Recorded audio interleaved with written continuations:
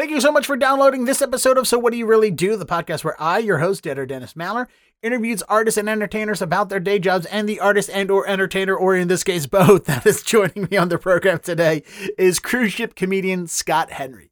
Scott and I met through Clubhouse. We have actually not technically met because we haven't seen each other in person. We only know each other virtually, which a lot of my guests recently have become people who are pandemic friends. As I've been calling them. So it's nice that this is the good thing about the pandemic is that I'm interacting with people that I never probably would have had a chance to interact with because we weren't near each other. We weren't in the same place. We weren't meeting face to face because of whatever's going on. But I'm meeting people because of Zoom, Clubhouse. In this case, it is Clubhouse, and other platforms and social media and stuff. But so yeah, I joined Clubhouse. Let's see here. It's May of 2022. When we're releasing this episode. Clubhouse, I joined, I want to say it was January of 2021, right in the middle of the pandemic, towards the end of the pandemic, somewhere in the pandemic. I'm still confused at where we're at, and it's definitely not over, but it's so far from the beginning, I'm not sure where we're at in it, or when anything was in it, other than, the entire time was depression. That was the only thing that I knew about it. Anyway, I joined Clubhouse, and of course we'll talk about this on the show, but just give you all an introduction. Or a little background. I joined Clubhouse in January. I wanted to try and really get into what this app was. I wanted to understand it. I wanted to be a part of it. And I didn't like it at first. But what really turned me around was Scott Henry, his wife Catherine, and their club on Clubhouse, which was called, at the time, Comedy HQ. It's now called the Big Comedy Network. And we'll talk about this. There's an announcement. I'll announce it now, even though it's not quite properly announced. But this podcast, So What Do You Really Do, is joining the Big Comedy Network. Reason we haven't made the official announcement is because, well, we're having some technical issues transferring myself into their system, but it's going to happen. And they could not have been nicer and more complimentary and more of a big fan and supporter of me, and it's great. But they're the reason that I stayed on Clubhouse. Previous episode with Philip Wilburn, you will hear me say the same thing. It was because of the Comedy Lounge, the Big Comedy Network, that I found like-minded people, a group of people I wanted to be around, people I wanted to constantly come back to and talk with and hang out and listen to. And that's what the pandemic brought.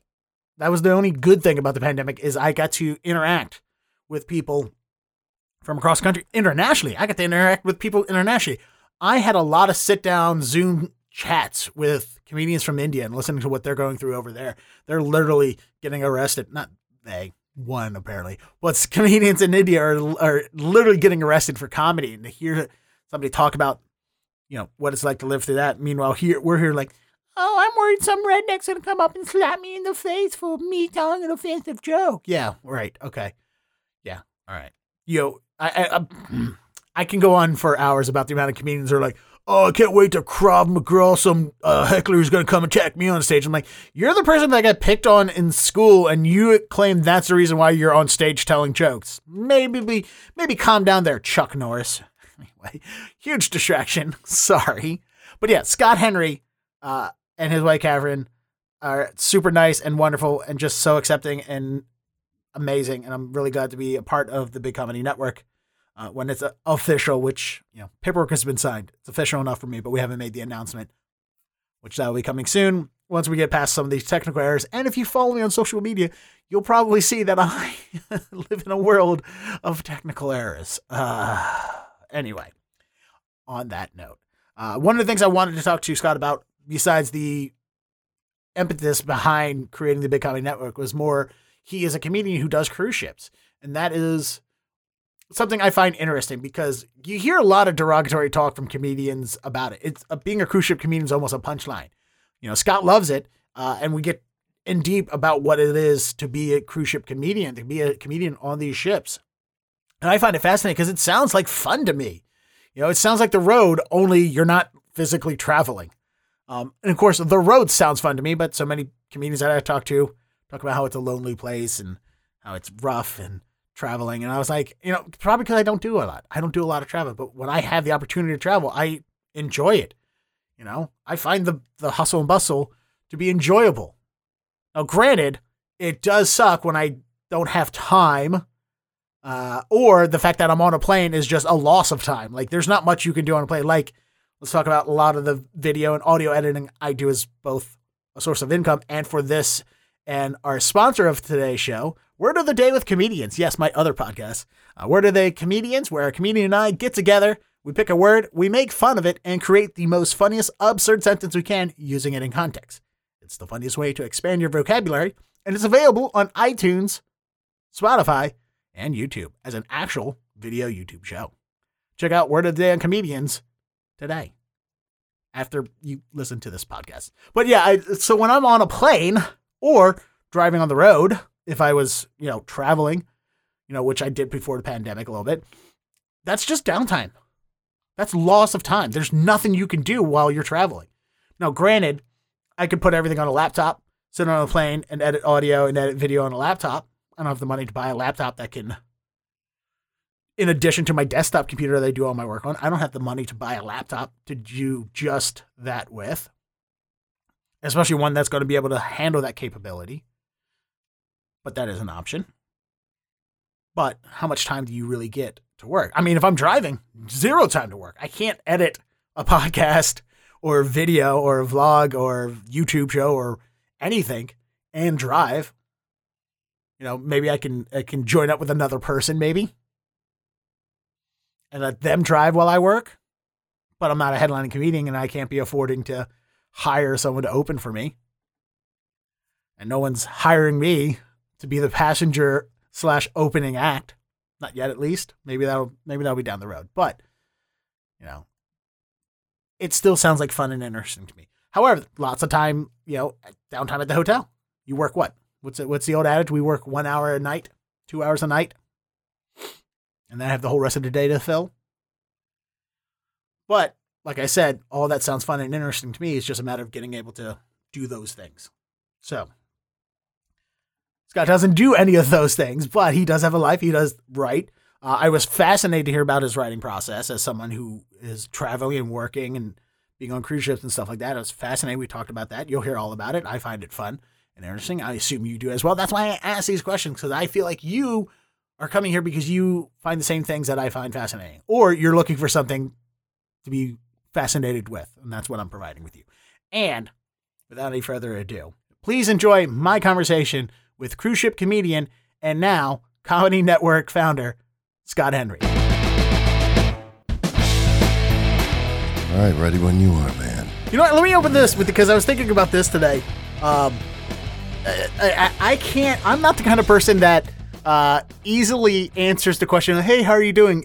I can't just say fine. I have to tell people everything that's going on with me, whether they want to hear it or not, because I want to hear how other people are doing. If there's things going wrong, things going bad, I want your honest answer. I don't want somebody to go, it's fine when everything's not fine. But then I overshare and I turn people off. Oh, that's funny. As for you, who's someone when you're on the cruise ships and you see the guest over and over, do you yourself have a standard reply to when you're walking past guests and like, hey, what's up? Or past the staff and like, how are you doing?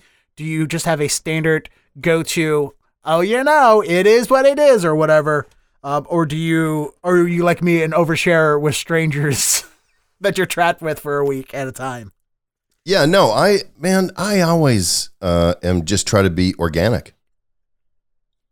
I just try to be organic, like, hey, how you doing? And just, they're nice enough to come up and say that they enjoyed the show. Then, I try to give them the time of day.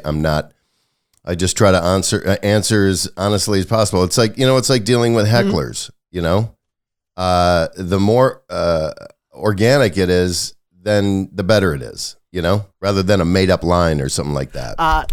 That's good to know, because I grew up in the service industry. I started, waiting tables, bar backing, bartending, stuff like that.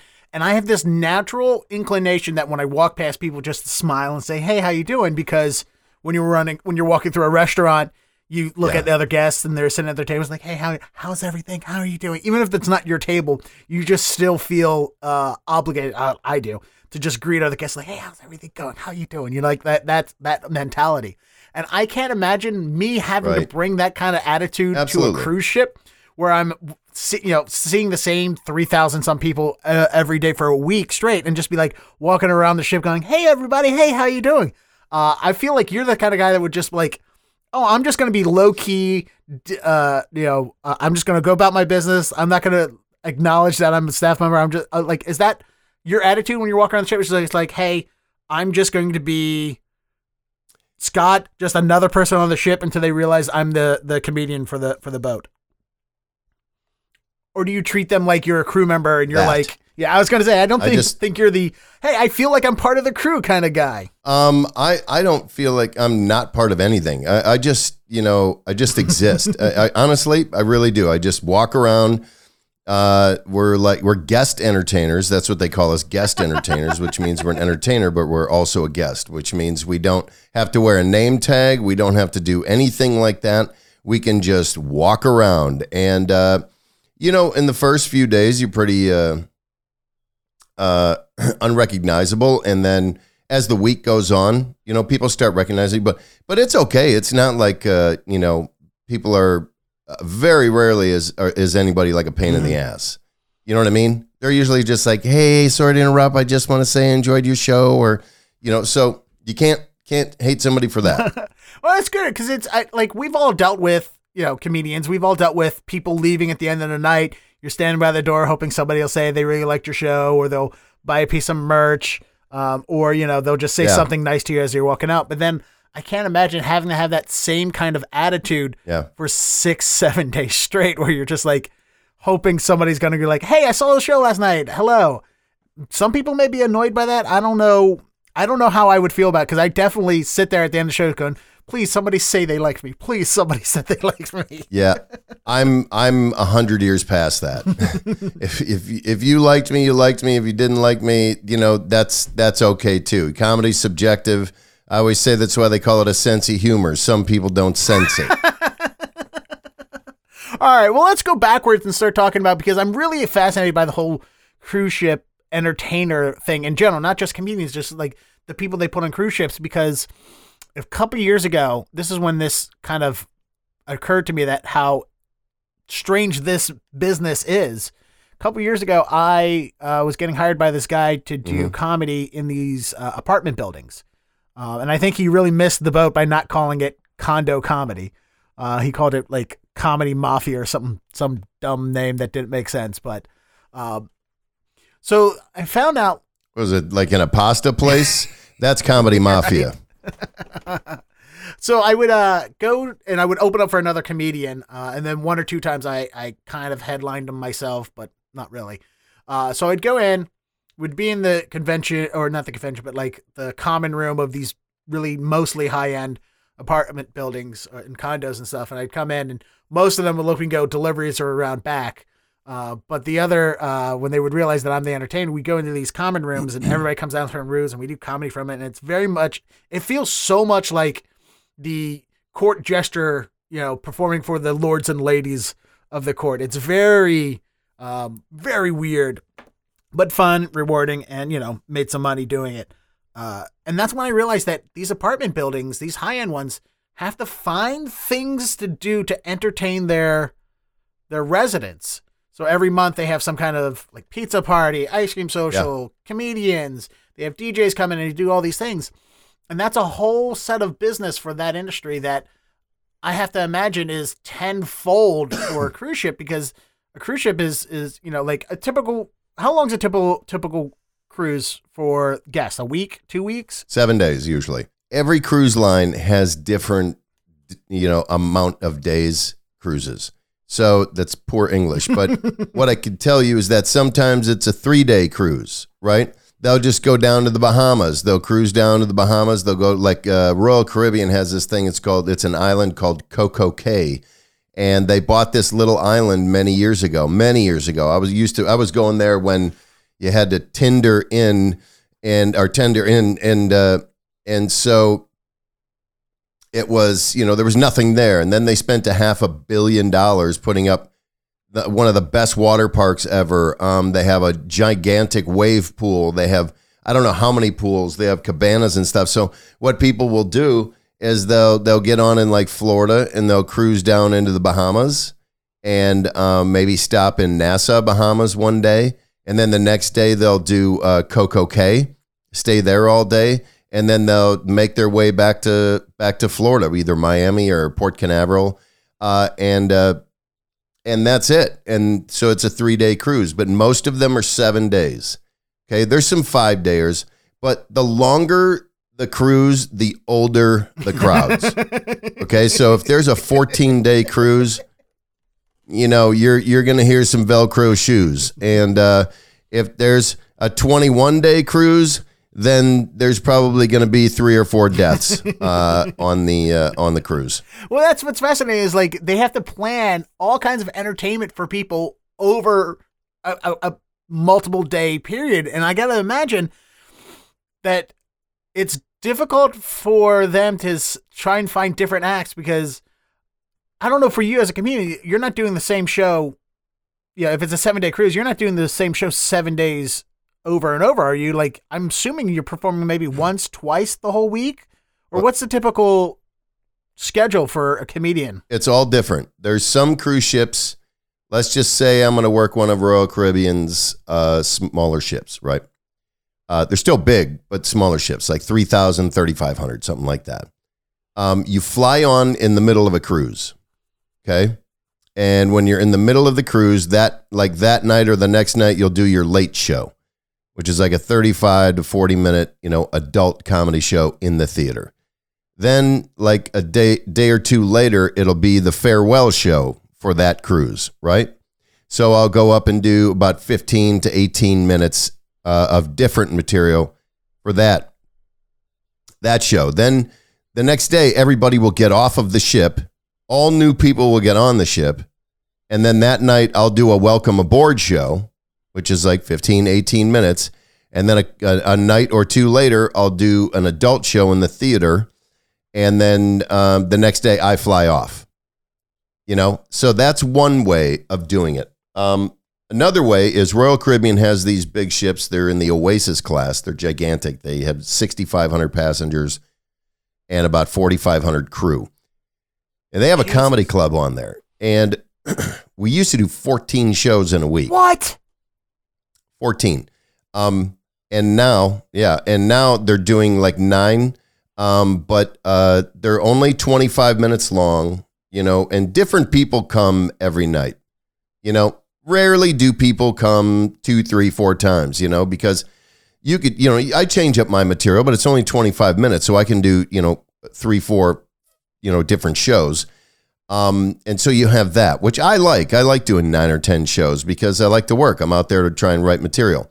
And then so you do 9 shows, 25-minute shows, different nights. Some nights you have 2 shows. Some nights you have no shows, and some nights 1 show. So then on Norwegian cruise lines for the management company Levity. Okay, yeah, I've heard of it. Yeah. And they also have all the comedy clubs. They bought up all the improvs called Levity Live.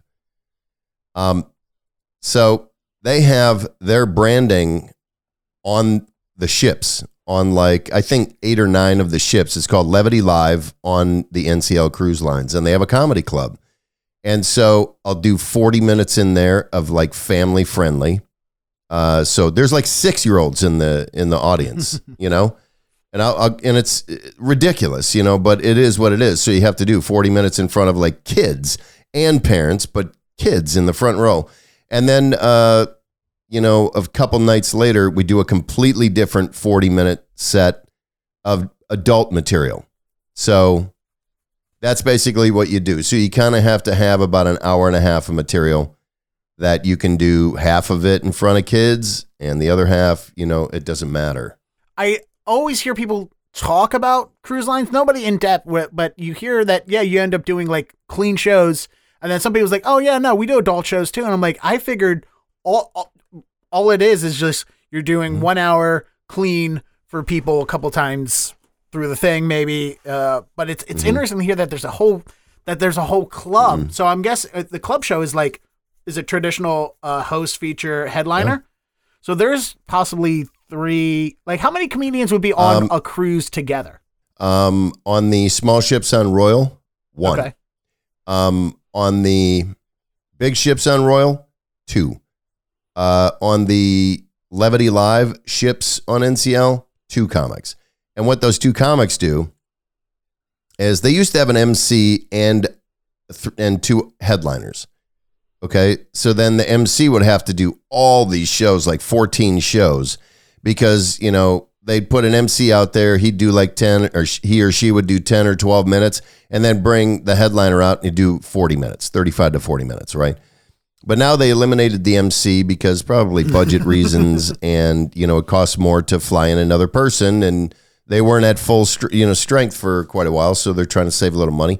So now it's just me and the other comic, but I do my show, and then like the next night he'll do his show, and, you know, we'll do that.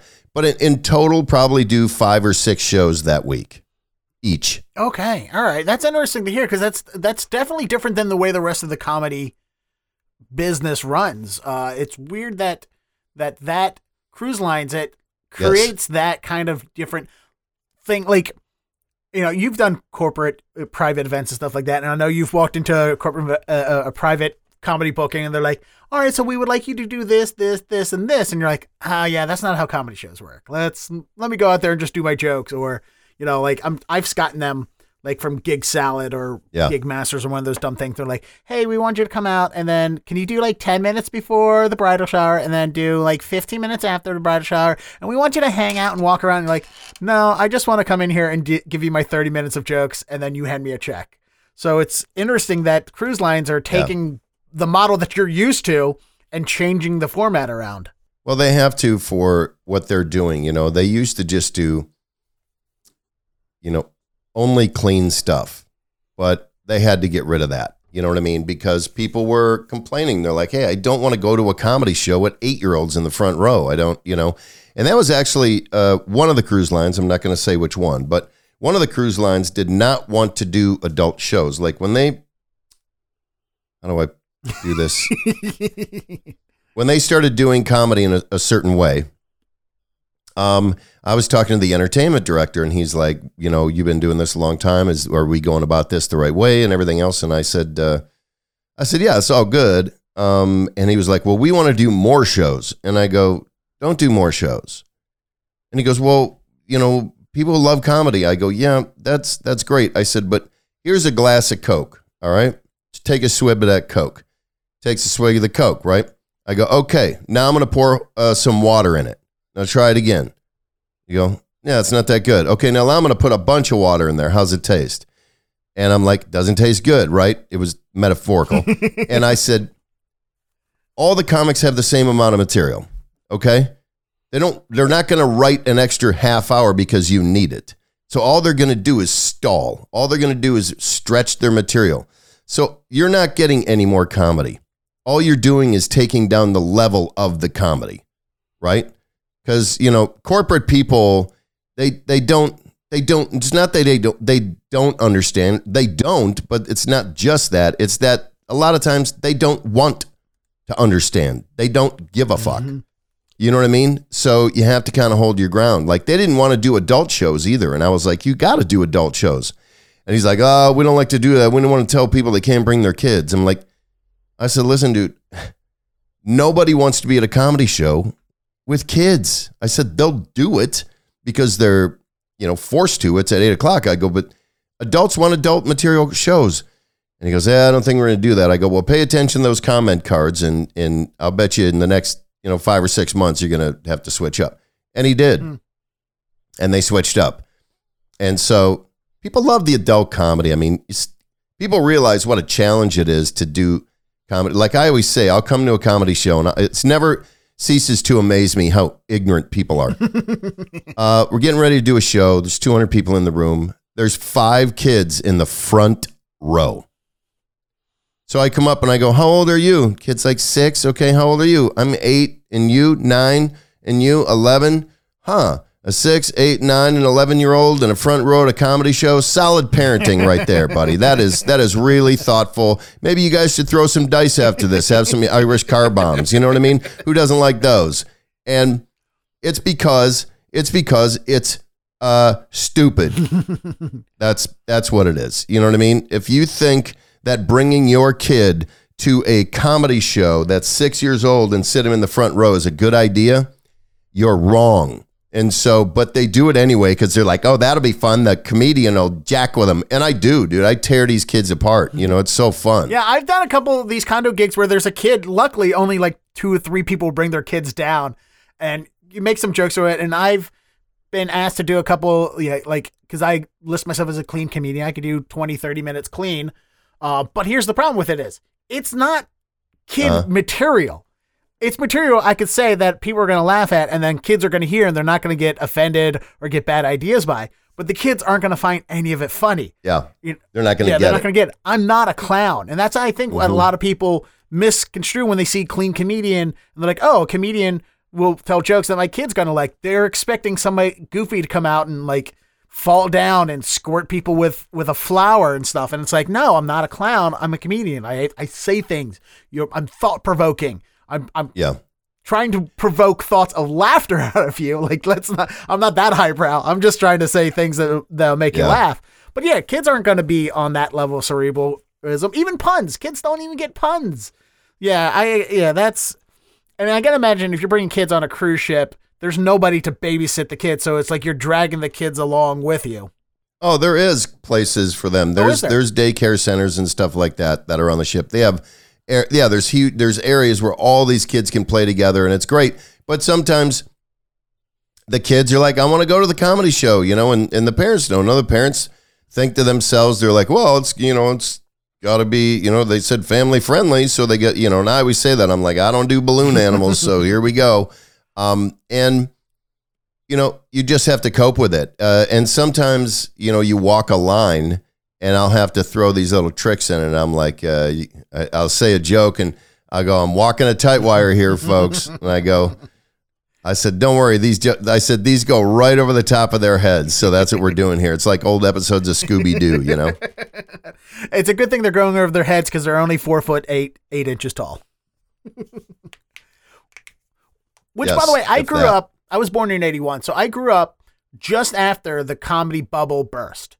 So I was at the tail end of the 70s comedy bubble where, to me, growing up, stand-up comedy was still everywhere. It was all over the TV. We knew who comedians were, throughout the 80s and into the early 90s. So for me, as a 6, 7, 8, 9, 10, 11-year-old, I would die to go see a comedy show. And I would pay attention because I was watching comedy and ingesting comedy because even at a small kid, I knew that I wanted to grow up to be a comedian. And so for me, I would love to sit in the front row as a 6, 7, 8-year-old watching a comedy show. My parents also probably, my parents let me watch comedy on TV, so they probably would have took me to a club if it advertised a clean show. And I was like, please, please, please let me go. So I can't fault some of the parents who had kids who are like, this will be fun to go. This is what I want.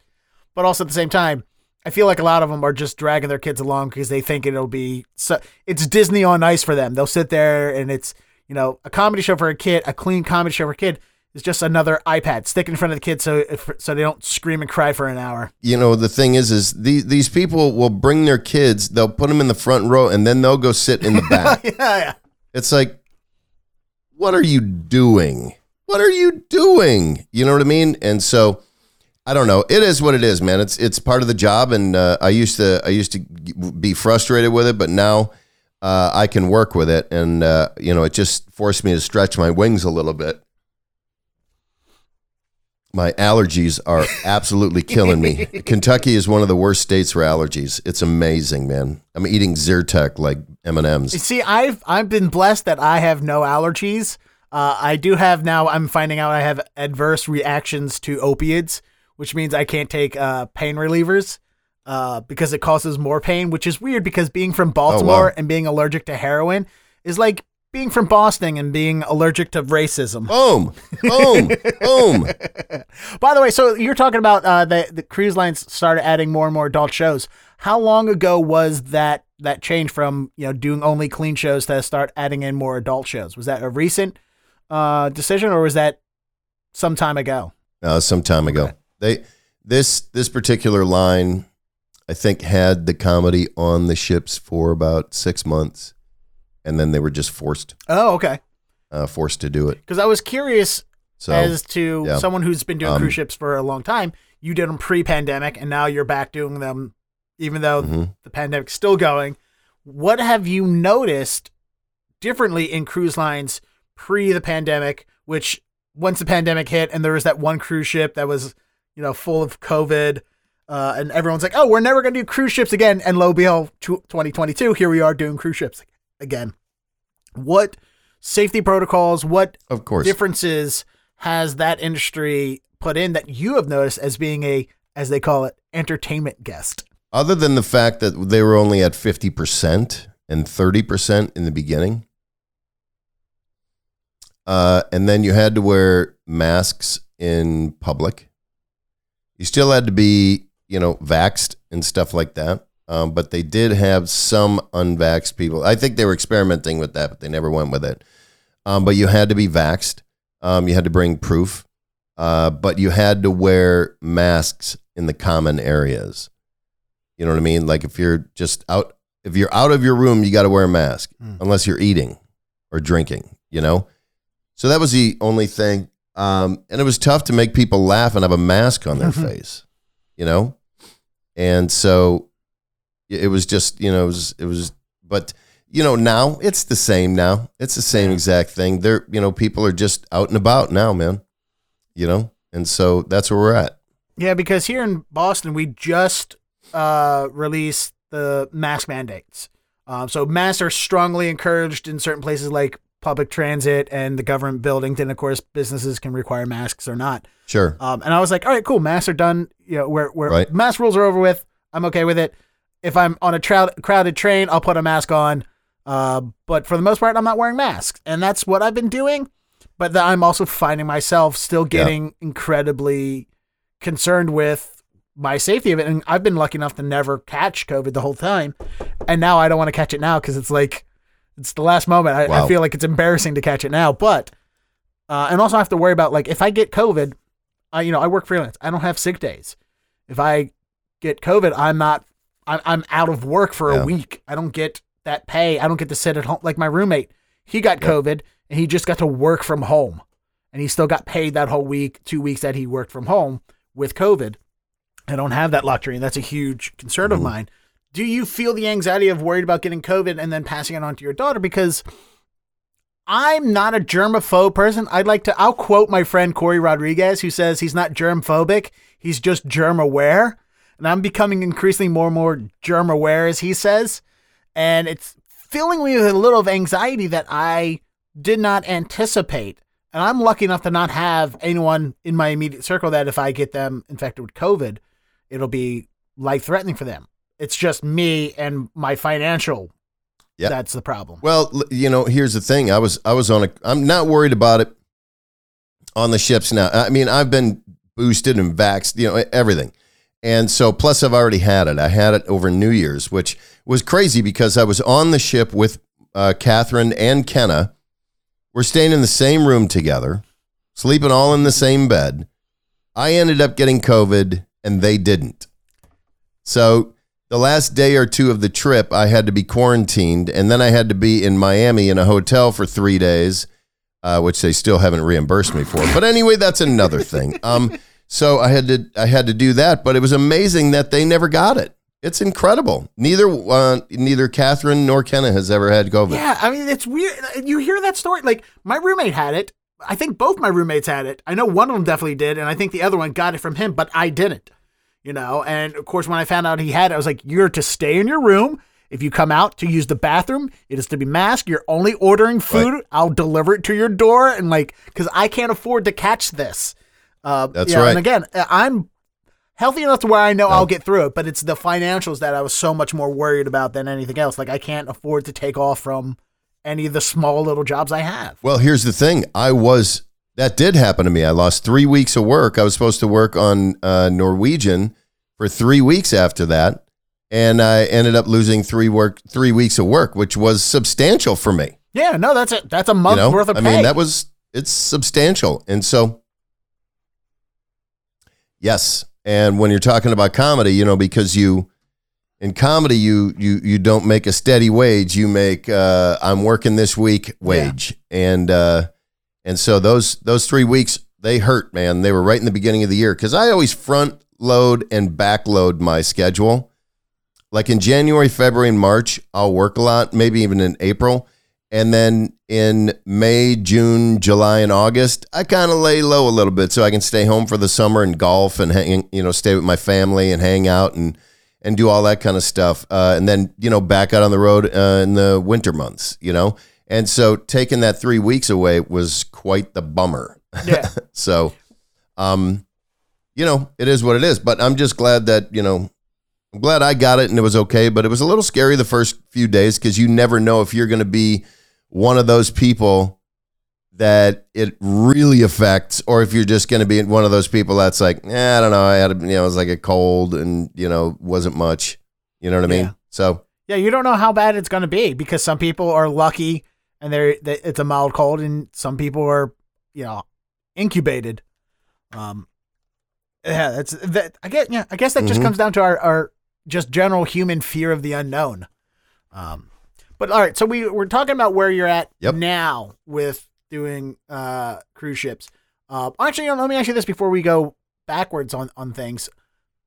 Do you have somebody, management, assistant, or anybody who's taking care of all the scheduling, booking things, or do you and Catherine do those things yourself? What do you mean, for my comedy career? Yeah, for your comedy career. Are you guys, do you have representation working with you about, is there representation for cruise ships? I don't know how somebody gets into cruise ships. Is there, are you taking and fielding all these calls and schedules yourselves, or it's like somebody from the cruise ship is a representative that does all that scheduling and stuff for you? How does the actual scheduling of your working on ships work out? Well, some people don't have agents, but those are people that worked for the company for many, many years, and they have relationships with people inside the company. And so they're like, why am I paying somebody 10 or 15% when I can just make the calls myself, right? Because the cruise ships once you get in, it's really hard to get in because the money's good and there's no money in comedy clubs unless you're, a big name comic. Yeah. And so you can't make any money in a comedy club unless you're half famous or a quarter famous or you got a million Twitter people. You know what I mean? Yeah. Matter of fact, the clubs are paying less now than when I was coming up. Like in the 90s, when I was headlining in the 90s, early 90s, I was making mid 90s. Actually, I was making like $2,500 a week. Now, you're lucky if you get $1,700. Wow. You know what I mean? And that's, before it used to include airfare, it used to include everything. I mean, it was amazing. But now, comedy clubs are just different. They don't do the advertising like they want the comic to do it all. They want the comic's social, and there's other things that go into it. So getting in the cruise ships is very, very difficult now because it's not a stigma like it used to be. It used to be like the cruise ships are where comics go to die. If that's where your career was, it was over. And I'm not going to say that doing cruise ships isn't a career. For me, it's like I'm going there to write material and pick up a check. And then when I come home, I'll work on my career. You know what I mean? Okay. And so that's, like voiceover, if, whatever, corporate emceeing, try to get, TV and stuff like that. So, there's agencies that you have to get in with, right? So you have to have a certain kind of tape. And then those agencies are constantly pestering the cruise lines, because cruise lines, like everybody else, they want to keep it easy. Everybody likes the path of least resistance, right? So they use guys and gals that they've been using forever, and it's really hard to get in. But once you're in, you do need an agency. There's a couple agencies out there. Don Casino, there's they're probably the biggest. The agency I'm with is called Artist West. And it's a couple of guys that are comedians, but they've worked ships forever. And now they have a really, really nice agency. And they have they're great. They work for you. They take care of getting the contracts. They take care of getting your airfare. They take care of, getting all the stuff that I don't want to do, and it's worth it to me to pay somebody 10% to do. Okay. And so, if you have a problem or a beef, it's easy to call your agent and go, hey man, this is a problem. I ain't good with this, and then that way you're not the whiner. They are. So, but yeah, to answer your question, there are agencies and you can go solo too. Like at this point in my career, I could go, and just call them. Like at the beginning of the year, what they do is they go, send us your availabilities for the year. Well, 95% of the comedians are just go, I'm available the entire year, So then, yeah, like me, I don't work birthdays. I don't work holidays. There's certain golf tournaments and things like that I choose not to miss. Things, that's the truth. And things like that, so I kind of keep those things sacred. I only want to work a certain amount of weeks. I like to work about 10 weeks a year on cruise ships, which is great because then I can bring the family, 2-3 of them, and I still pull a good paycheck out of them, and then and I don't live on there because I'll tell you what, you can get addicted to that money, and So what happens is after you put your veils, at some point in November or December of the year before, you'll get an email with your offers, and some people will get 30 weeks offered to them. Some people will get 6 weeks offered to them. You know what I mean? And you can pick and choose which ones you want. And then they go from there. And then throughout the year, you'll pick up ones because people will cancel and stuff like that. But it's very simple. Like in mid-January, I had my schedule for the entire year. Okay. Wow. That's handy to know. But also that answers my question because I didn't know if there was an agency that only did cruise ships, which sounds like that's what there is, because I'm like, if you have your own personal agent or manager or person and they're trying to deal with Norwegian, Disney, all these, like trying to get that, they're trying to deal with all these different cruise lines and clubs and all that. I can imagine that's got to be maddening for the person in that position, but just to have, this is the agency that books all my cruise line stuff. I deal with them. They handle all the different cruise lines. Mm-hmm. And I'm sure for the cruise lines, it's advantageous for them to go to just one agency to get their comedians instead of having to deal with 30 different people representing 30 different people as well. Yeah. So that can be maddening. So that's good to know that business is organized in that way, and that makes it a lot easier for you. Yeah, but there are some that have agents or managers that only have like 1 or 2 clients that work with the cruise ships, and but those people usually, that's kind of a long story, but getting into the cruise ships, it's essential to have an agent. It's essential. You're never getting in without one. Yeah. So we've talked about where you're at now in the business. Let's go backwards and start about how you got into the business, because you started, like I said, I grew up in the 80s and 90s, watching the end of the 70s comedy bubble, where comedy was everywhere for me. And that's about when you started. You started in the early to mid 80s, right? I disagree with you on this. Okay. I did start in 88. First time I went on stage was in 87. Okay. The comedy boom was was happening then. Really? Okay. I don't remember. I don't know anything about it being that way in the 70s, but I know starting in the beginning of the 80s, 83, 84, 85 is when comedy clubs started popping up throughout the country. That was the best time in the world to come. When I started comedy, was the absolute best time in the world to start doing stand-up comedy, because there were more clubs than comics. You know what I mean? And there wasn't Comedy Central. Yep. So you would get these, these gigs. You'd be so happy. There was certain chains. There was the Punchline chain that had like probably 13 clubs. They were ran by Chris DePetta and Ron D'Annunzio and a guy named Dave Montesano. And that was the gold standard. And they were out of Atlanta, but they booked these 13 clubs. Then there was, there was the Improvs, but there wasn't a ton of them at that time. Funny Bones were a big comedy club chain. And so if you could get with the funny bones and the punchline, you were dialed in. You know, then there was Creative Entertainment and a couple of other ones.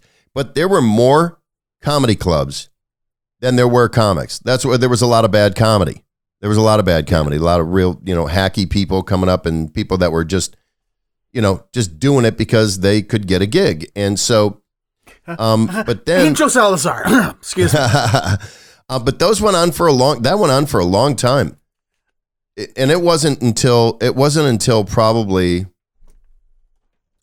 early 2000s that comedy started to change in the clubs because of Comedy Central, and comedy got a little saturated, and the comedy clubs weren't, doing all the advertising. They weren't doing all this stuff. And then it just completely changed. But there was also another great thing about comedy at that time. Like when I was coming up, everybody wanted to have a sitcom, right? Mm-hmm. They wanted to have what Roseanne Barr had, what Tim Allen had, what then eventually Ray had, and what Kevin James ended up having. That was the natural progression. It's like the movie Swingers, that was the natural progression. And then you would, do comedy, try and base it on your life, right? And then you hopefully would get some great management agency. And then maybe you got to Montreal and went to New Faces. And then after that, hopefully you signed what they would call a development deal. And then they would sign comics and they go, all right, here's $150 or $200 or $250,000. And then they would try and write they would own you for a year and they would try to write a show around your comedy. And if it didn't work out, then you just got a big old fat check, And the year I ended up getting 3 of those, 3 consecutive years. And then the last year that I had one was the last year the big checks were written. After that, they just went, we're done doing this. And part of that was Mitch Hedberg's fault because he signed a $500,000 deal with Fox, and then he didn't do what he was supposed to do, which was right. He just took the money and made a movie and did heroin. Yeah, the timing in my head's a little maybe different to you because you lived it, and I'm watching what I went through. I through those period was a viewer and an intaker of comedy, whereas you were a person involved with it. And I feel like always when I listen to it, it's like 70s to mid 80s was the comedy boom. That's when all the clubs started popping up. That's when comedy was all over TV and everybody was hot. And then the way it looked to me is like through the mid 80s to mid 90s, that's when comedy was around. It moved into sitcom, and that's when live stand-up started disappearing from the TVs. And for me, from mid 90s to like 2005-ish, other than Comedy Central, I almost never saw stand-up anywhere. And then, of course, around 2005, 2010-ish, that's when comedy started rebooming. And I think we're still in that renaissance of it. But so you started, you grew up in Kentucky. You started comedy in Kentucky. When did you decide to make your move to LA? Oh, you didn't start in Kentucky? No, I grew up in Wisconsin. See, I know you live, you and Catherine live in Kentucky and LA. You go back and forth. But I've always pictured both your accent and your demeanor as being southernly, gentlemanly, like gentle Southern person, not Midwestern. Well, it's funny you say that because I grew up in Wisconsin, all right? And I was a machinist when I graduated high school because I just didn't plan. You know what I mean? I just didn't plan ahead. And I didn't know if I was going to go to college to wrestle or what I was going to do. But turned out I didn't do that. And then I became a machinist, and I was, just absolutely miserable, dude. Like, you could not hate a job and where my life was headed any more than what I did. I had a girlfriend that was annoying as shit. I had a machine shop job that I fucking hated. I was working 9 hours a day and then 5 hours on Saturday.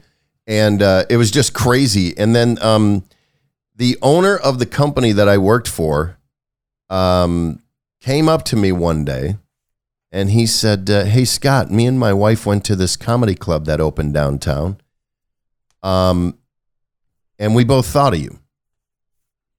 And I was like, oh, okay. He goes, yeah, you should go down and check it out. I bet you'd probably like it. And I said, okay. So I called my girlfriend. I was like, hey, I want, my boss told me there's this comedy club downtown. And it was called the Comedy Corner. It was Papagayos. And so we went down there and saw a show. We saw John Mendoza. Do you know John Mendoza? I know that name, but it might be because I know the name Mendoza, which is a baseball player, and we have a show here in Boston called the Mendoza Line, which is named after the baseball player. Oh, yeah. So I think I'm just conflating all the versions of Mendoza that I know. Oh, all right. Well, John Mendoza was a great comedian, real acerbic dude. He opened for Howie Mandel for years too, but he was the headliner, and then a guy named Manny Oliveira was the middle act, and there was a guy named Dobie Maxwell who was the opening act. And so we saw Dobie go up, and then we saw Manny Oliveira go up, and he was fantastic. And then after that, they said, hey, we got open mic every Monday. And my girlfriend was like, you should do this. And I'm like, really? She goes, yeah, you should do this. You should do this. You should do this. And I go, all right. So the following Monday, I went up on stage and just ate shit. And then the following Monday, I went up on stage and just ate shit. And that just went on for quite a while. And so anyway, then I started finding a little something. I was doing some impressions, doing some things like that. And then they asked me to be the house MC. And so I did it Tuesday through Sunday. And then I still had my machine shop job. But they were paying me like $200 a week. And I was like, yeah, I'm getting paid to do comedy. And so I did that for about a year. And I went down and auditioned for Ron D'Annunzio and Krista Petta. And they ended up giving me a bunch of work. And then that was April 88. And then the first place I worked was all through the South, the Southeast. I worked, South Carolina, North Carolina, Jacksonville, Atlanta, Huntsville, Birmingham, so I got addicted to Southern women, and I had to go to a 12-step program for that. And so I ended up just, having a little bit of a Southern accent. And then doing voiceover, I started doing a lot of Southern stuff. And so that's why it's like that. So then, I was in LA for 28 years, and then we wanted to get out, and we ended up moving to Lexington because I knew a whole bunch of people here from doing a golf tournament here for years, charity golf tournament. And so that's how I ended up here. When was the move to LA? Growing up, because, I started in Baltimore. I live in Boston. And to me, the reason I left Baltimore is because I wanted to do comedy in a city that was bigger and better than Baltimore. Because if you're doing comedy in Baltimore, the best you can hope for is being the best comedian in Baltimore. And Mickey Cucella already holds that title. Right. So why battle him for it? But I always knew Boston was a stepping stone to New York or LA for me. I knew that because I had a pedigree of 20 years of stand-up comedians to watch and to learn from growing in the industry. So starting out for you, someone in a small town, Wisconsin, and traveling and doing the road, when did it become apparent to you that you need to move to LA to further your career? And now that you have done that, would you still make that decision today? I would think I was in probably 7th grade. And I just stood up in front of my family and I said, I'm going to move to California and I'm going to have a television show. Right. My mom's knitting. She's like, that's great, honey. And my dad's like, get out of the way. So, which is true. So I always, that's what I always wanted to do, and so I got out on the road and I was out there for about, 4 years. And it's always back then it was always, when are you going to move to LA? If you want to have a sitcom, you got to move to LA. I wanted to act as well. So I guess about 4 or 5 years in, I got a call. Hey, you want to submit it's probably 6 years in. You want to submit a tape to this show that's going to go on this brand new network called Fox. And it was called Fox's Comedy Express. And I said, yeah, and they okayed me. And I went out, and there was a comedy club there called Igby's that they shot it at. And I got out there and I called a friend of mine who I know lived there. And I was like, dude, I'm coming out there to shoot this thing. And he's like, wow, man, great. He picks me up from the airport. We went down to this little restaurant in Hermosa Beach, California called Good Stuff. And we're sitting there and there's girls rollerblading by in bikinis and there's beach volleyball players all over the place and the weather's perfect. And I'm just like, wow, look at this, man. It's paradise. And he goes, we got an open room. And I said, done. And that's how I ended up moving to Los Angeles. And it was absolutely the best decision. I mean, I'd go back and do it 100 times. You know, it was, first of all, living in Hermosa Beach is heaven on earth, especially when you're a young kid. And I was one of the house MCs at the Comedy Magic Club in Hermosa Beach. And so it was fantastic. And then, you know, started moving up, getting auditions, getting representation. And then at a certain point, I had to move out of Hermosa Beach because it was too far away from Hollywood. And, you know, it all worked out, man. Started, you know, performing at the Improv a lot and doing, you know. And so then, you know, one night I went up in front of Mitch Hedberg at the Improv after he came back from Montreal and signed that $500,000 deal. And I went up and did a set in front of him at the Improv with the entire industry in the room, and I had no idea they were there. Presidents of networks, casting people, managers, agents, everybody. The best of everything was there that night. And a woman named Erin who booked the Improv, I found out recently, booked me on that show on purpose, and she changed my life. After that show, I had managers and agents calling me like crazy. The next day I met with all of them and I ended up signing with a big one and then went to Montreal and, you know, signed the consecutive deals. And unfortunately the shows never made it on the air. But it was amazing, man. It was amazing. I just got to the point after being there 28 years that I was ready to go. So yeah. That's the whole situation, but I didn't regret it at all. I loved it. It was the best. Do you think with the way comedy is now with the internet and industry being all around more or less, like, I mean, there's so much film and TV, you know, movies and TVs made here in New England. Do you think for comedians who are starting out, is it still as imperative to go to New York or LA? Because I'll listen to people who are, you know, on my same level as comedy, and I'll hear them talking about stuff. It's like they'll you know, get a Netflix deal, and then I'll find out they've only been doing comedy 6 or 8 years, and I've been doing it 12, and I'm like, oh, it's because they spent their 6 years in New York where there's the opportunities are there. Do you think it's still that way where, or maybe it's just they're twice as better than I am, that's why they got it faster? But do you think the industry is all around, or do you still think if you want to make it as a comedian, your best bets to get noticed is New York and LA? I don't know the answer to that question, but I would assume that it would still be good to go to New York or LA. I think you still want to be at the Comedy Store. You still want to be at the Laugh Factory. You still want to be at the Improv, you know, and in New York, you still want to do Caroline's and all the other clubs there. And that's where, you know, you can be as funny as you want to be, but if nobody's looking at you, you know what I mean? But you can do stuff on TikTok. You can do stuff, you know, on Instagram, things like that, and you can get your name out there. But I think it's still important to be able to go to a club in New York or LA. Plus, that's where your competition is going to be. Yeah. You know what I mean? So you want to be able to compete, because when you're just playing out on the road, you don't know who you're competing against. You just don't, you know?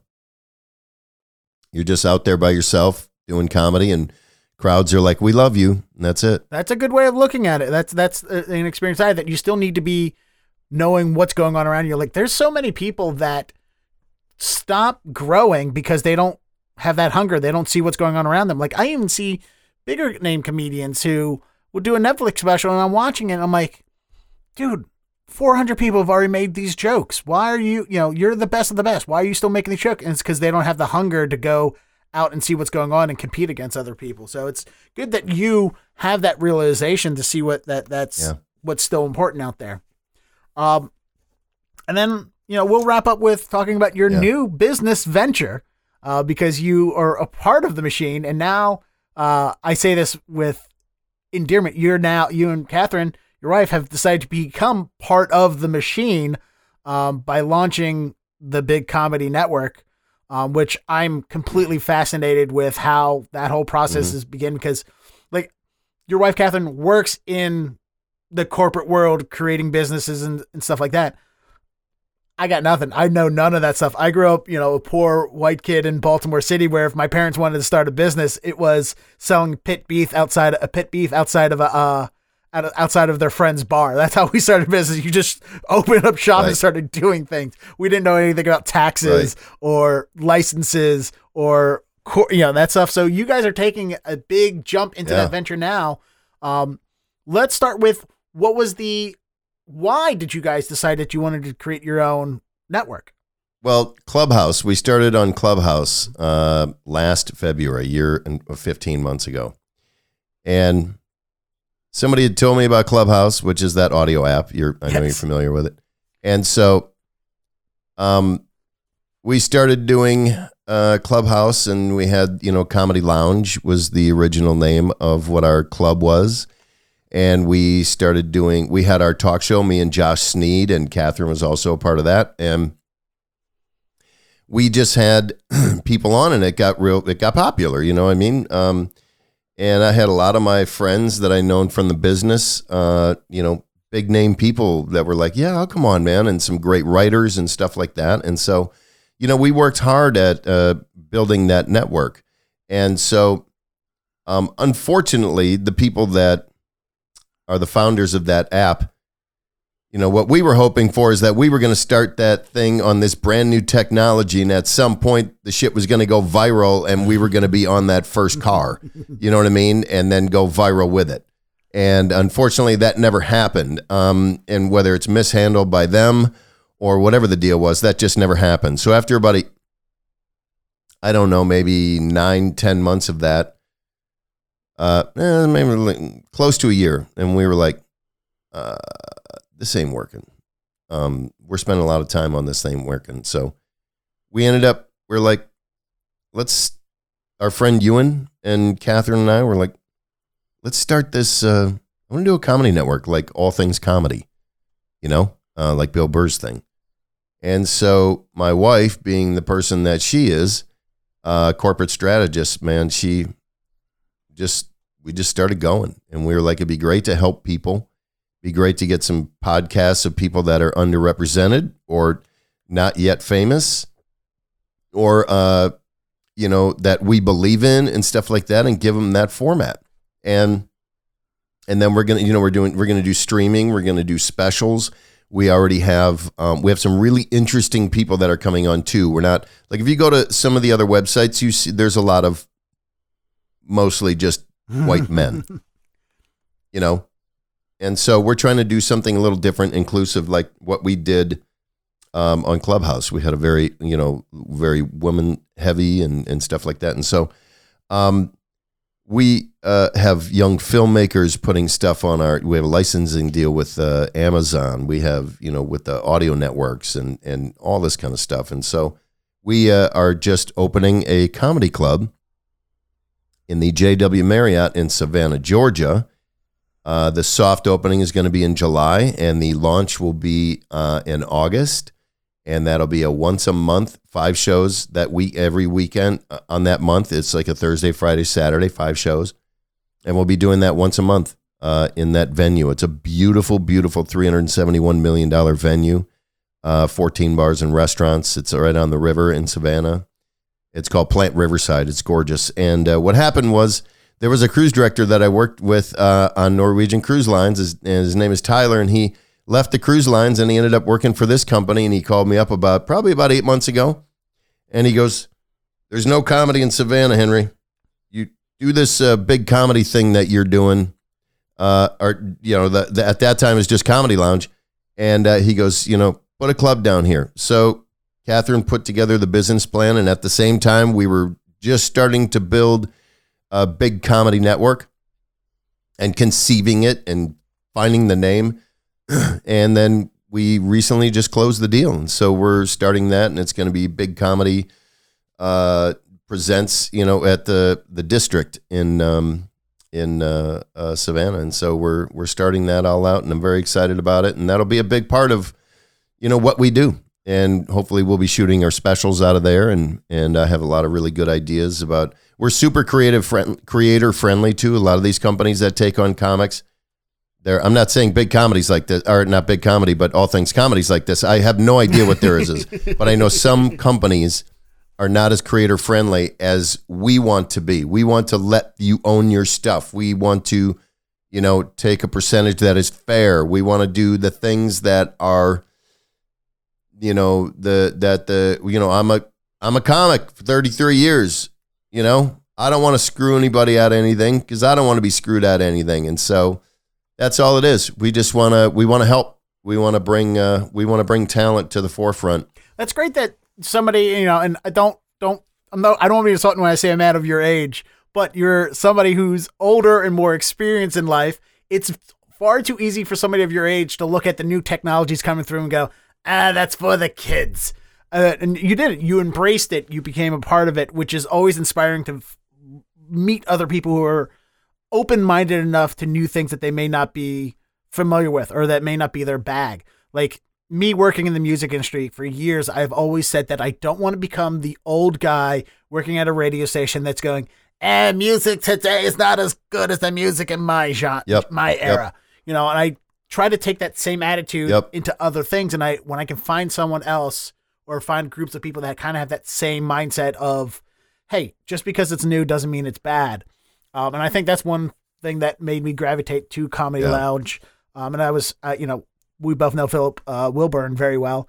And I tell Philip the reason I stayed with Clubhouse reason as long as I have is because of the Comedy Lounge and Big Comedy Network. You guys literally created a very inclusive network. Like it was the big joke that, we kept saying that there's no hierarchy here at the Big Comedy Network or the Comedy Lounge, but that is true. It was true. You kept saying there's a lot, but there was no hierarchy. Everybody's involved. And, I'm glad that I found you guys and got to be a part of it. And I've learned a lot listening to the people that you guys brought onto the show and, just talking to everyone and being involved with all the other comedians and people who were involved in it. And you guys really did put together a great, cool, fun thing.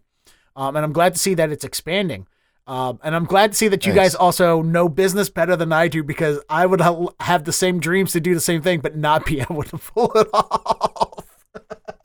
I could never pull off anything corporate, like anything that needs paperwork. I'm no good at. You're speaking to the choir here.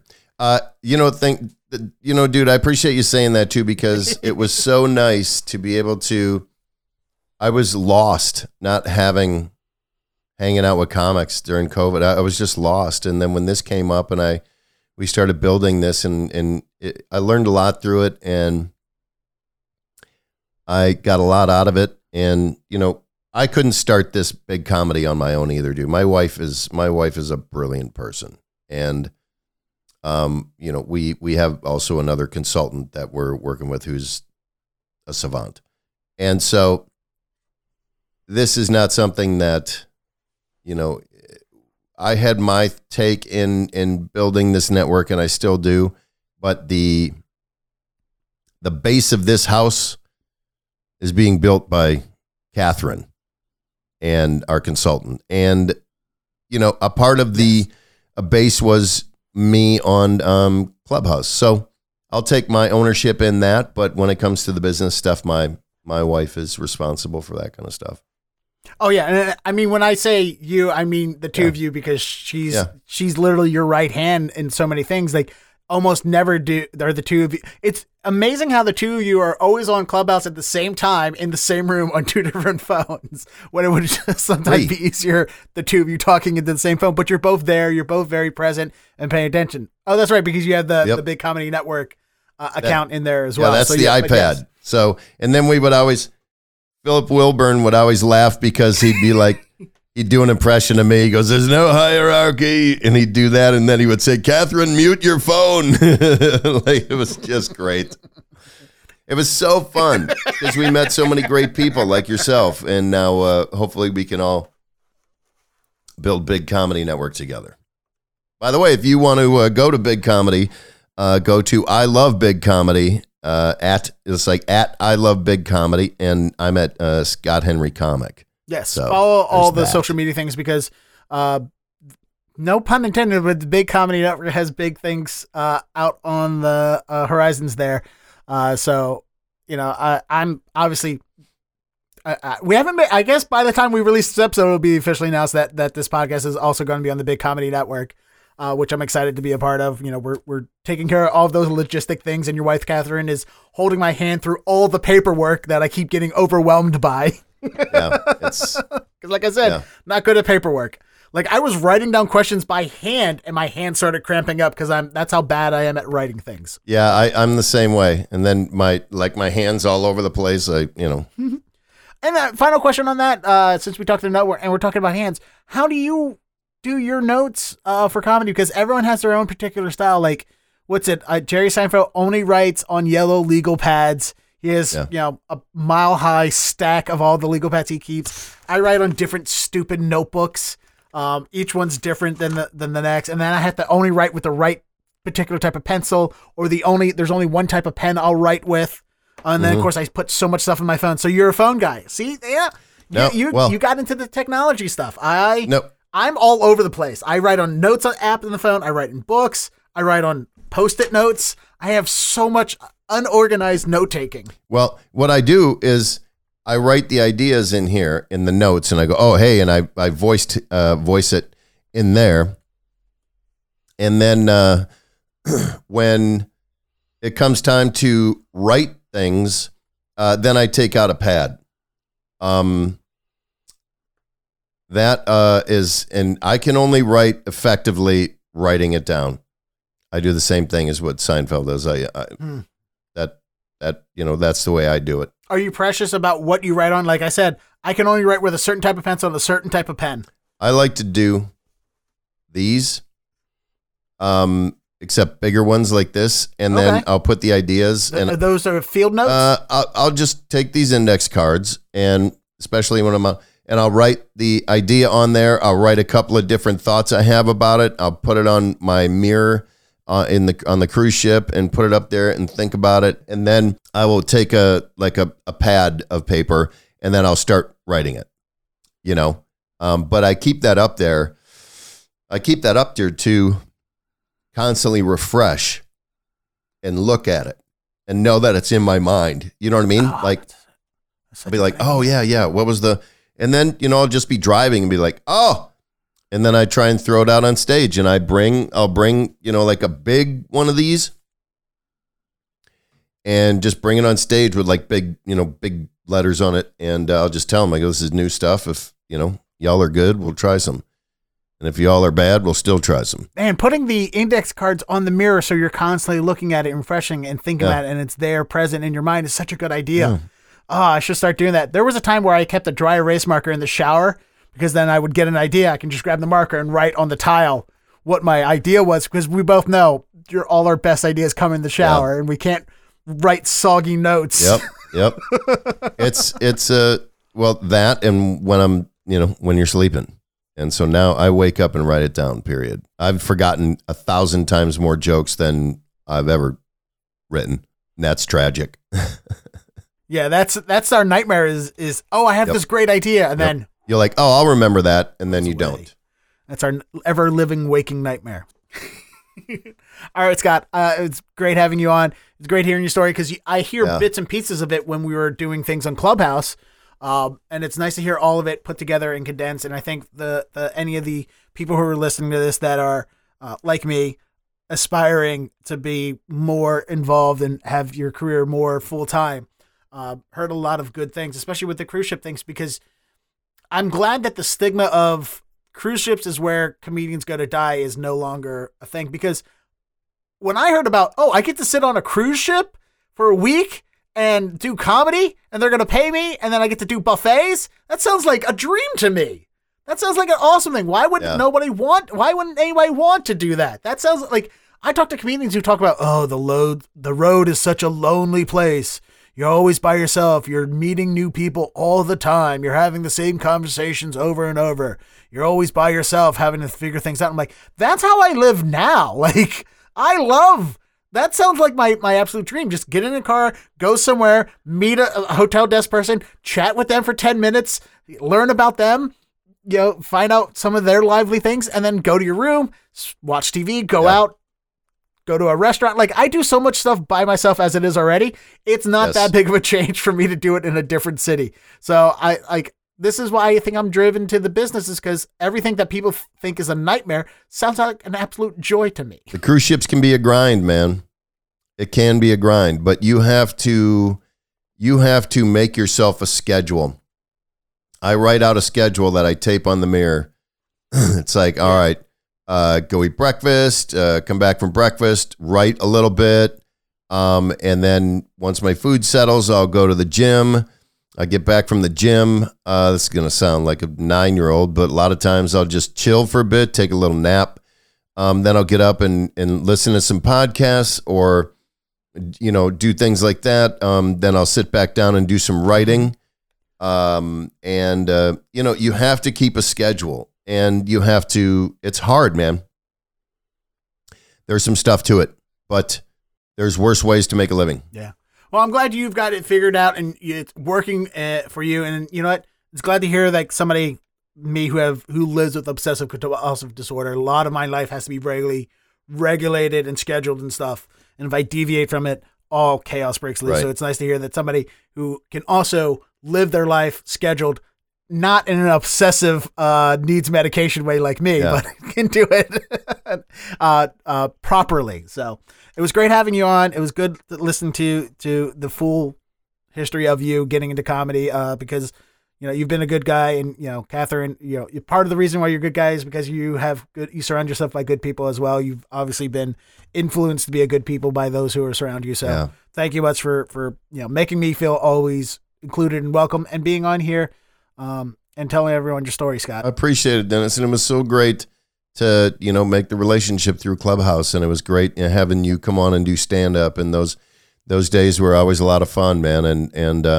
we're going to grow another business. Let's grow this one into something really special, and then we'll all be a family. Well, hopefully we're going to have a whole bunch of podcasts, and, at one point we're all going to meet somewhere and have some drinks together and get to know each other and be able to use our family, together. It's going to be great.